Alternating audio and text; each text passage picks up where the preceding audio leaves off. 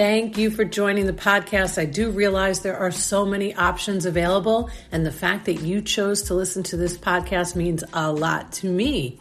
My name is Sharon Feckety. I am the host of the Dr. Whisperer Show. I am also the founder of the Dr. Whisperer. So basically, I am the Dr. Whisperer.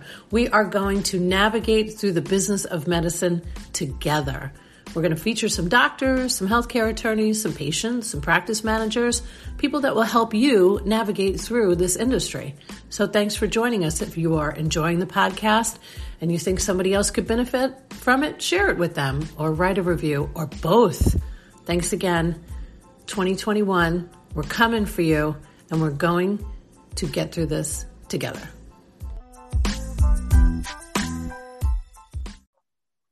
Hello, everybody, and welcome to the show. My name is Sharon Feckety. I am your host, and I'm so happy to have Dr. Jodi Larman here with us today. And I don't always read bios, but I want to make sure that I give you a little insight before I introduce Dr. Larman so you have an understanding of who she is before we get started, because this is a really incredible woman who I found on TikTok.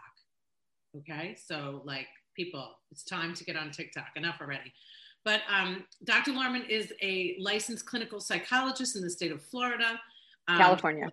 California. Did I say Florida? Yeah, sorry. Yeah. And I have it written down, of course, California. Wrote a book called The Diary of a Young Widow, which I'm so excited to read. Dr. Larman recently retired after 13 years as a clinician with the California Department of Corrections and Rehabilitation.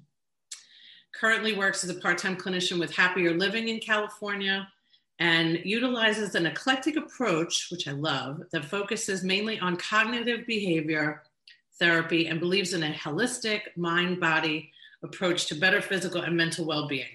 With that said, Dr. Larman, welcome to the show. Welcome. Thank you so much for having me. Well, I'm so happy that you're here today. And I'm so happy that you're on TikTok. You have about 8,000 followers, which is incredible. Over 61,000 people have liked your videos. So please give the audience just a little background of why you decided to join this wonderful world of TikTok. And then we'll dive in a little bit more to your career in psychology. Well, once I retired from the state, my passion really is psychoeducation, public speaking, kind of less therapy, but more about getting people into mental health and reducing the stigma of mental health and teaching them about the mind-body connection. So once I retired, one of my colleagues was on TikTok because she wrote a book and she was promoting it.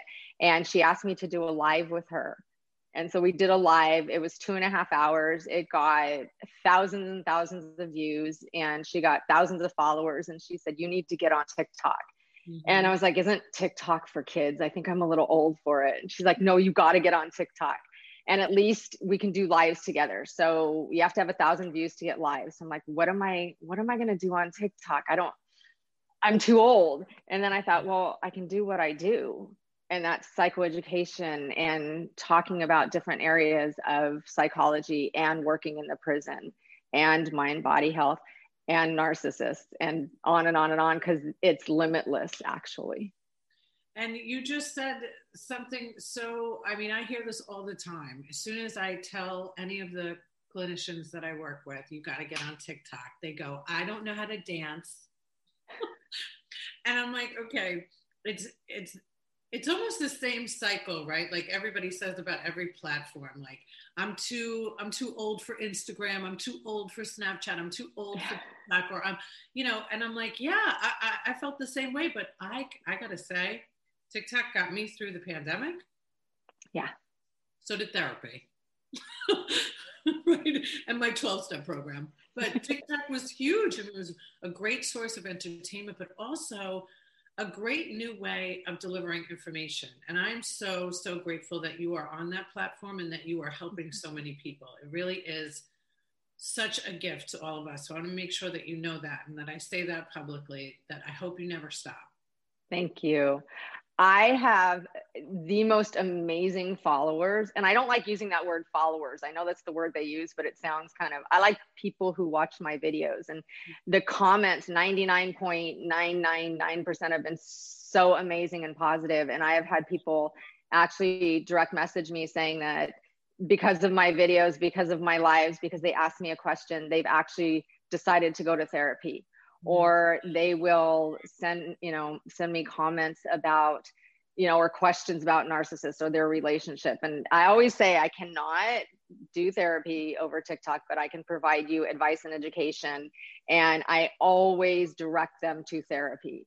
Right. Always direct them to therapy. And I've put some videos because people have asked me, well, what if you don't have insurance? And so I've put videos up about where you can get resources, such as the National Institutes of Mental Health, and find ways of getting therapy when you don't have insurance. Absolutely.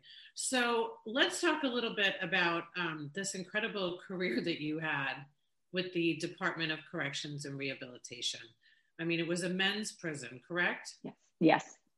So what, just tell us what that was like, because it really is. I told my husband before he went to work, he was like, oh my God, in California, where? What did you, what? Like, he was so interested, because it really is like, it's fascinating to hear that you could work in a place where some people might view it as like, the dregs of society, but these are all people that need help. Yeah. That need guidance. So tell us a little bit about that career. Well, I actually had some people say to me, are you proud of what you do working in a prison with inmates? And I said, yeah. I said, if nothing else, my being there, clinicians being there and helping the inmates with their mental health is going to hopefully help them, and then help them not hurt others, help them not hurt themselves. And so if I'm only at least keeping people safe while they're there, and hopefully there are those that are doing a really, really good job working the program, then I do feel proud of what I do. I started working there October 1st of 2007, and I had some history and background of prisons, but I had never been like really inside of a prison. So it was kind of like this little city within a city. It was very interesting. And I know it's a place where a lot of people are curious about, but don't want to go there to find out. And I've worked in every area of the prison. We were a reception center where all of the inmates from the county were processed through our institution. So I did assessments for mental health at the time, assessments for mental health and assessments for developmental disabilities. And then I worked in our more severely mentally ill program for 7 years, and moved to our crisis bed, which is the most severe. It's the suicidal, homicidal, and gravely disabled inmates go. And if they're not stabilized, they'll move on to, it used to be called state hospital. Now they call it psychiatric inpatient or prison inpatient. I never understood it's called PIP.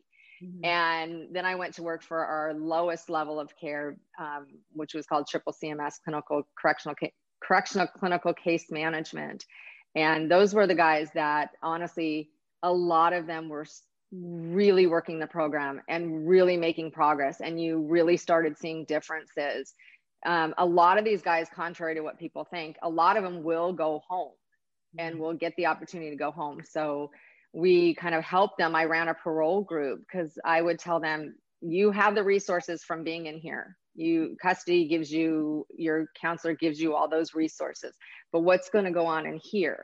Because the mindset from prison to out on the streets isn't addressed, and it hadn't been addressed. And so I said, I want to do a group of guys that are going to parole and try to get them as ready mindset wise as I can. And I guess the only way of measuring success is you don't see them again, or you hope you don't see them again, that they actually stay out. But we would work on, what are the plans when you get out, and what have you learned here that you can now transfer out there for a successful parole and successfully staying out on the streets once you're out. From there, I went to our administrative segregation, which was like the prison within the prison. If they got into any trouble or anything, they were sent there. And that's when I retired. Well, you put in your 13 years. That's a long time to provide that amazing, incredible, much needed service. Being somebody who's sober myself for 26 years, of course, I have met my fair share of people coming out of prison. I myself spent a night in jail many, many years ago. It was, certainly not a place that I ever wanted to go. Never thought I would end up. But I really and truly believe that there is redemption and people can change. And it's so unfortunate. There's already so much stigma when it comes to mental health and addiction and depression and anxiety. But when you have also done time, it's just so hard to break through and allow other people to understand that most of the time there are substances involved when people are committing a crime, or there's abuse, or there are a million things that you would know better than me. And I've had the great pleasure of being able to see people come out and change and get help and thrive. But it takes people like you that are inside of the system to really show people that there's hope and give them the tools that are not just, talk therapy, but this holistic mind-body approach. And, we always see in all the movies when it comes to prison, everybody out in the yard and they're working out. But I'm quite sure that you talked or still talk today about the importance of exercise. Oh, yes. When we were, for whatever reason, under lockdown, and the lockdowns lasted a few days, I understand the safety aspects and the custody aspects, but for mental health aspects, it was always hard when people were locked down for days. And we would try as best as we can, because yes, getting out, getting exercise, releasing those endorphins, getting 20 minutes of natural sunlight, it's so important. So it was kind of a battle between, we know what's right mentally and emotionally for these guys, but we also know that there might have been a riot and they locked down the institution, or the coronavirus, you can't let everybody out. So it's trying to also maintain their mental stability in a little whatever cell at the same time. So it's challenging. It is difficult. But then when they get outside in the sun and get some exercise, it's always, they're all out there, they're all doing their thing. Everybody's happy. Yeah. Always a relief. So important. So I want to switch gears a little bit, because I have been down your rabbit hole. I've joined some of your lives on TikTok. Oh, thank you. Yeah. And I love how you talk so much about narcissism. So I'm very interested as to why you talk so much about narcissism. I dated somebody that was a narcissist, so I'm familiar, in not the great way, many, many, many years ago. And I really do think that it is a huge topic, and so many people need to be aware of the signs of a narcissist. So tell us why you started talking so openly about narcissism. Well, for one, it is, and people do not understand, the mental abuse of a narcissist is horrible. It's awful. It has driven people that I know suicidal. So I have the unfortunate experience of being in a relationship with a narcissist. Even psychologists can sometimes miss the signs. Human. Mm-hmm. Yeah. Actually, my clinician friends that knew this person said that they were actually Asperger's. Mm-hmm. And Asperger's and narcissism initially kind of mirror them, because the social awkwardness, the inability to connect, the disconnect sometimes. But narcissists are doing it on purpose, whereas Asperger's are not. They don't mean to hurt you. They don't really know. So for years, I would excuse everything that he did as, okay, he's Asperger's. But once I learned, the mask fell off and I saw the narcissism that was truly there, it was like, okay, eyes open. What did I miss? How did I miss? Why did I miss all that? And I know after I left him, I had to go to therapy. And I questioned my own, I must be a horrible clinician if I couldn't even diagnose it in my partner. So I thought, and then I had a lot of friends going through the same thing. And they kept telling me, you need to talk to people. You need to tell people. You need to do a podcast. You need to get somewhere and talk about this. And so I thought, that it's way more common than I ever imagined. I had my postdoc, I had a narcissistic client. I've had narcissistic clients in the past that I thought I could get it, I could understand it. So in posting these, I wanted to do them in the most educational, but also time limited, attention span limited. How am I going to get them to listen with a little bit of humor? And it's amazing, like literally amazing to me how many comments that I got of, oh my gosh, thank you for putting this on. Now I know, or what do I do from this point? So then I'll add a new video. But so gaslighting signs. Yeah. What are some of the signs of a narcissist? The interesting thing is they will tell you who they are when you're first with them. But because they're these wonderful people, they mirror, they pay attention, and they listen to what they think you need. And then they'll mirror that, but they mirror it where it's not so perfect. So you're not like, okay, this is too good to be true, but it's like, wow, this is kind of what I've been looking for. He's a really nice guy, or she's a really nice person. And then they'll throw in things like, oh, my ex they're psycho. And my ex showed me a text from his ex that was like, wow, this person is crazy, but didn't show me the text leading up to and the actions leading up to that text. Now I know, I understand better why she texts that, but they will do things like that, but frame it in a way that you kind of go like, my ex would say to me, oh, I'm really not a nice guy. And I'm like, yes, you are. You're amazing. But they do that so that later on you're kind of going, how did I miss it? You didn't really miss it. You just chose to see the good part of it. So gaslighting, when you start to feel like, when you're questioning and second guessing yourself, like they'll say something. My ex would say to me, I have an appointment at 10 o'clock. And then at 9:30, I'll hear him say, yeah, I can work overtime. No worries. I have nothing to do. And I'm like, wait, didn't you just say you had an appointment at 10? He's like, I didn't say that. Why were you listening to my phone call? I'm like, well, you were sitting right here. And then they turn it on you, a lot of circular speaking, to where by the end of it, you're like, okay, I guess I did do something wrong. Yeah, you did. Maybe I did mishear you. So the gaslighting is a big one. Deflecting. If you call them on, like, I thought you said you would be here and you weren't, they will deflect. It's never them. It's always you, no matter what. Or if it is them, I did it because you made me do it. I didn't want to do that, but you led me no choice. So I think one of the biggest signs is when you really start to question your sanity, and you will in the beginning, but they'll do stuff that makes you be like, oh, okay, this is all good. So gaslighting, deflecting, mirroring. I'm sure there's a lot more, but right now, those are the big ones. My ex saying to me, he used to tell me that I was very insecure. He was cheating on me. Yeah, of course. Right. So he used to tell me, it's comical now, not so funny then. Say, you're very insecure and you might want to talk to somebody about that because you question everything that I do. And I would say, well, no. And I remember so vividly, I'd be like, no, you told me you would be home Friday and you would call me at 8. And then I called you and you didn't answer. And then I didn't hear from you until Saturday. You see what I mean about your insecurity? I started to really believe that.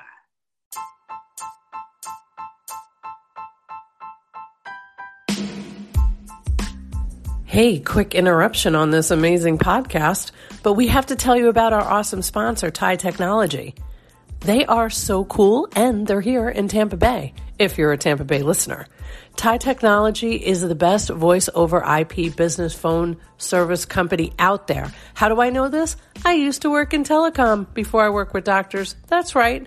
So I know me a good phone system when I see it. Plus, they are integrated with Zoom.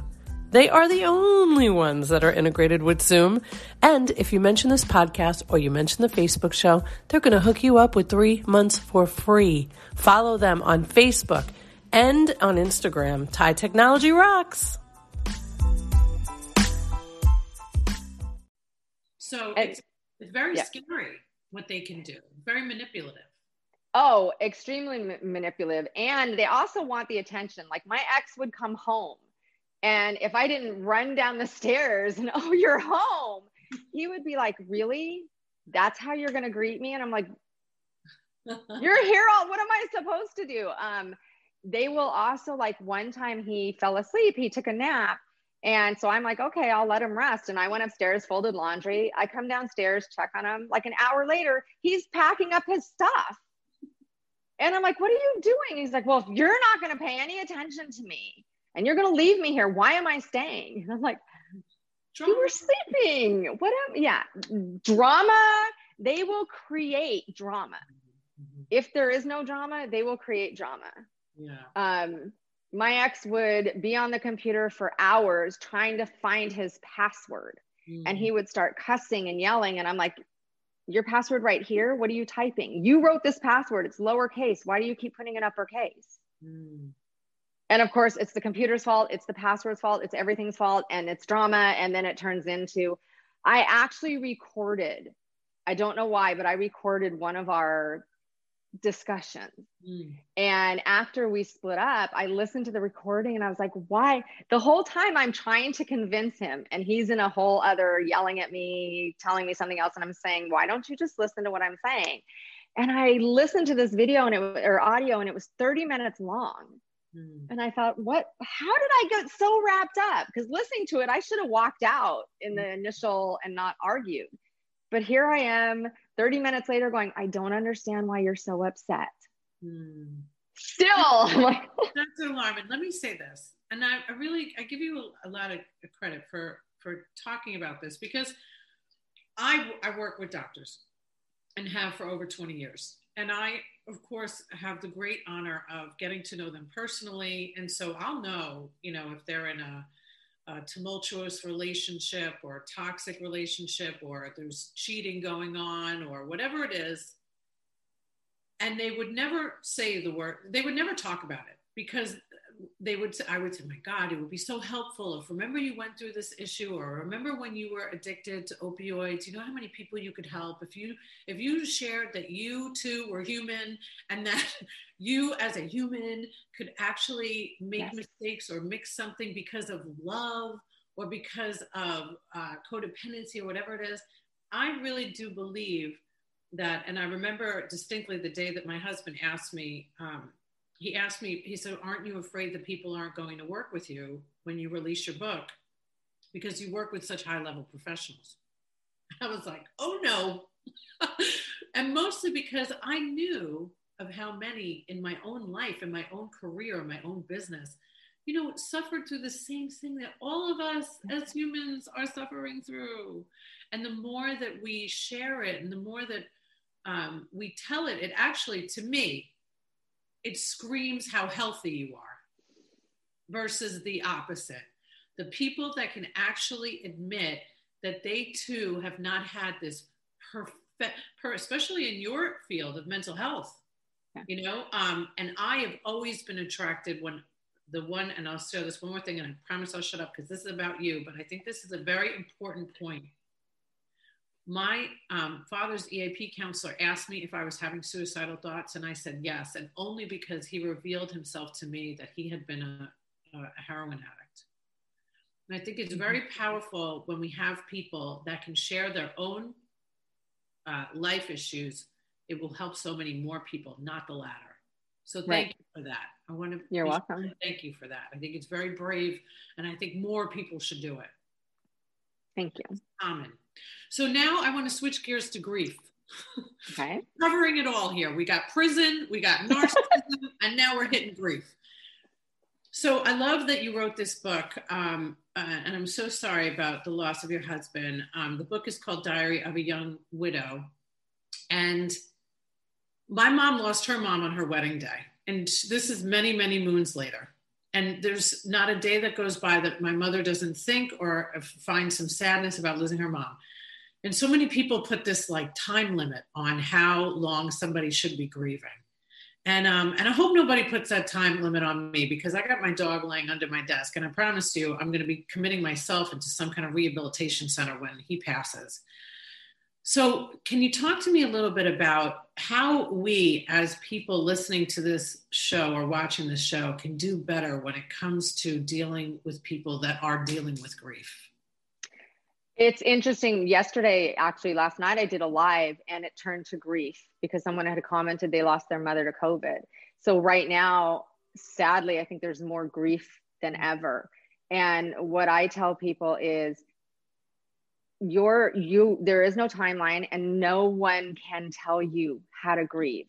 No one can tell you what's right. No one can tell you what's wrong. Grief is so personal to everybody, but experience it. Don't try to shove it down because it will come up. Maybe not now, but a year from now, suddenly you might break down. So let it happen. Grieve.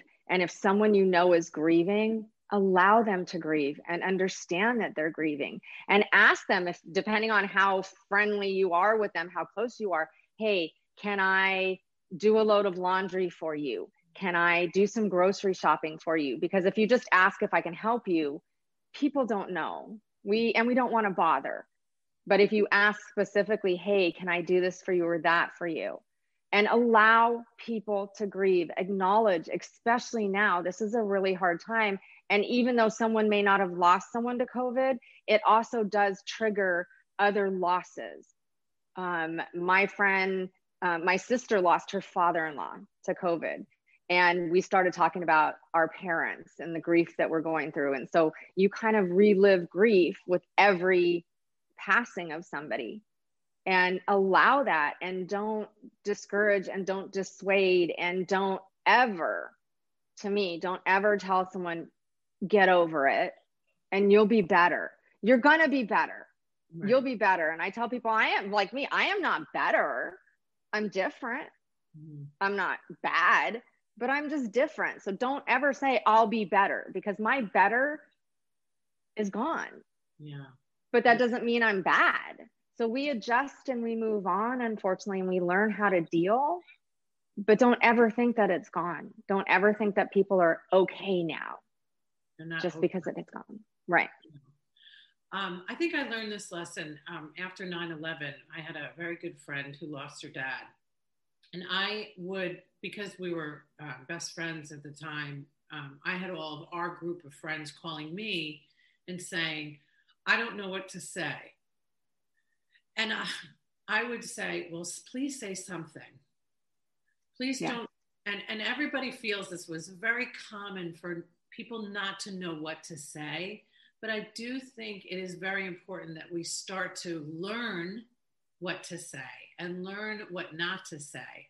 So sometimes, and I'd love to hear your feedback about this, but sometimes I feel like it's good to say, I don't know what to say. I just want you to know that I'm here.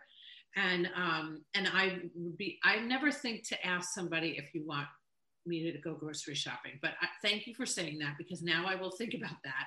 What else can people do, or what else can they say? Because, you know, I watch what people say online. They're in a better place. You know, all to me, it's like a shit show, man. It's like, let me Google some Hallmark bullshit of what to say to you. And really, like, what do people want to hear? What do people want to know from somebody after they've lost somebody to COVID or whatever it is, addiction? One of the things, what I tell people is, I know that no words are ever going to change what you're going through. And I can't say anything that's going to make it better, but please know, like you said, please know I am thinking about you.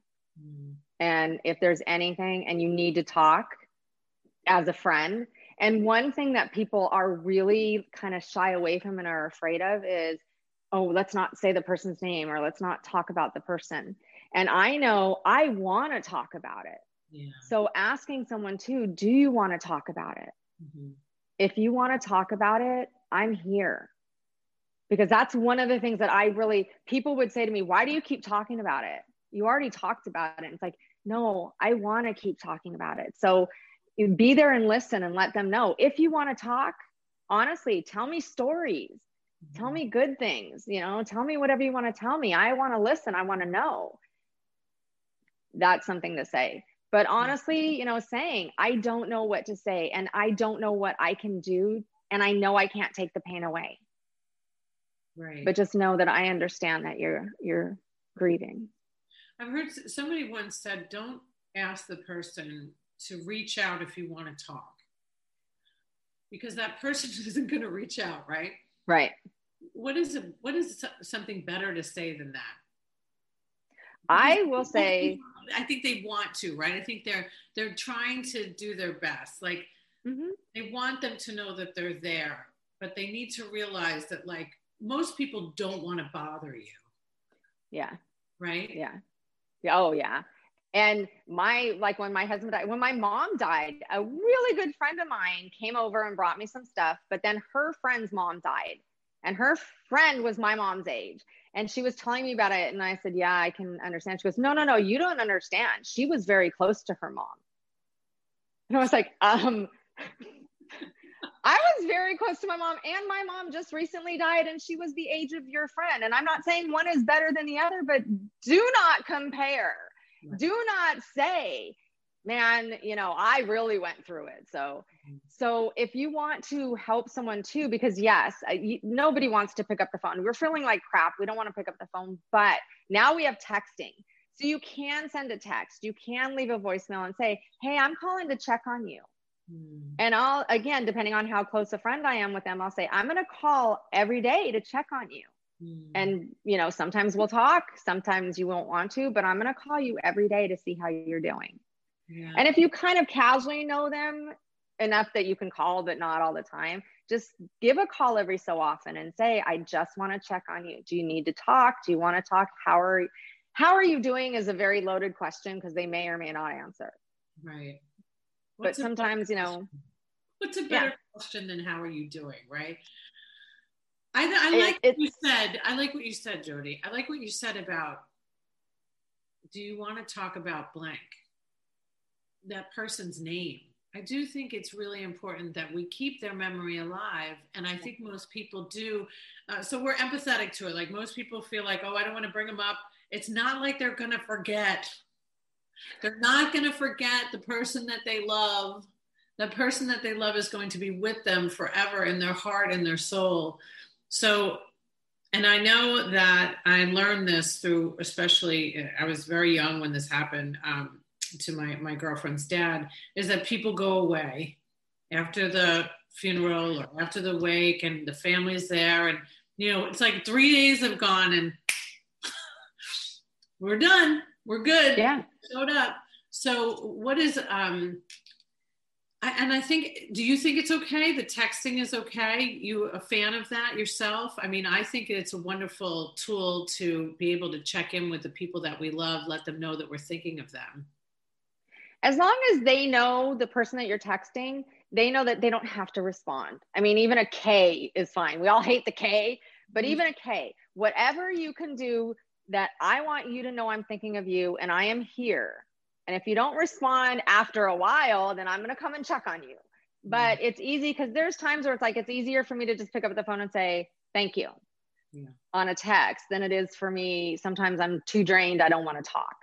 Right. So at least, I know when my husband passed, texting wasn't really that big, but the text that I did get made me feel good that, okay, some people, even if they couldn't come or be here, they were still thinking about me. I was, because I was young and our circle of friends, no one had ever passed away. My circle of friends, literally, we would go out with these people every Friday. The following Friday after my husband died, they were off doing their own thing. My life changed 180 degrees. I have maybe one or two friends that stayed, because they all didn't know what to do, what to say.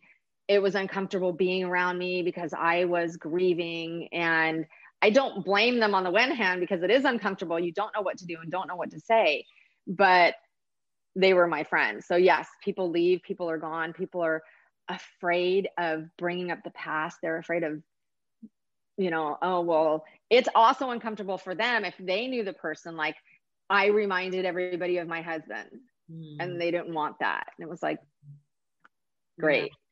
Well, we all have to do it better, right? These are hard things. These are hard things. But I think that it's great to have a resource like you've provided, writing your own story in Diary of a Young Widow. is really helpful. People want to hear how somebody got through it, how people are functioning in their daily life, and then also what to do. And, we really learn the lessons sometimes, unfortunately, when it happens to us. And then we go, oh my God, I wish I had been there for this one. I had no idea I was going to feel this way. And I was going to be resentful because people didn't check in with me. It's very difficult for a codependent. I'm a codependent. I'm a recovering codependent. So sometimes I'm a little too much, and then I take on too much. So I'm aware of that. But these things like therapy really, really help. Yes. Larman, that's why we here at the Broken Road to Mental Health believe strongly in the road of therapy. So I want to say thank you. We're going to put in the show notes every place that somebody can follow you. We look forward to the future Audible book that we might see down the pike. You'll let me know. Yes. And I think it's great what you're doing on TikTok. You're helping so many people. So I encourage everybody if there's a lot of people that are curious about getting help, there's a lot of people curious about grief and narcissism. You can just listen and watch and learn so much. So I appreciate all that you do. Thank you so much. My pleasure. Thank you.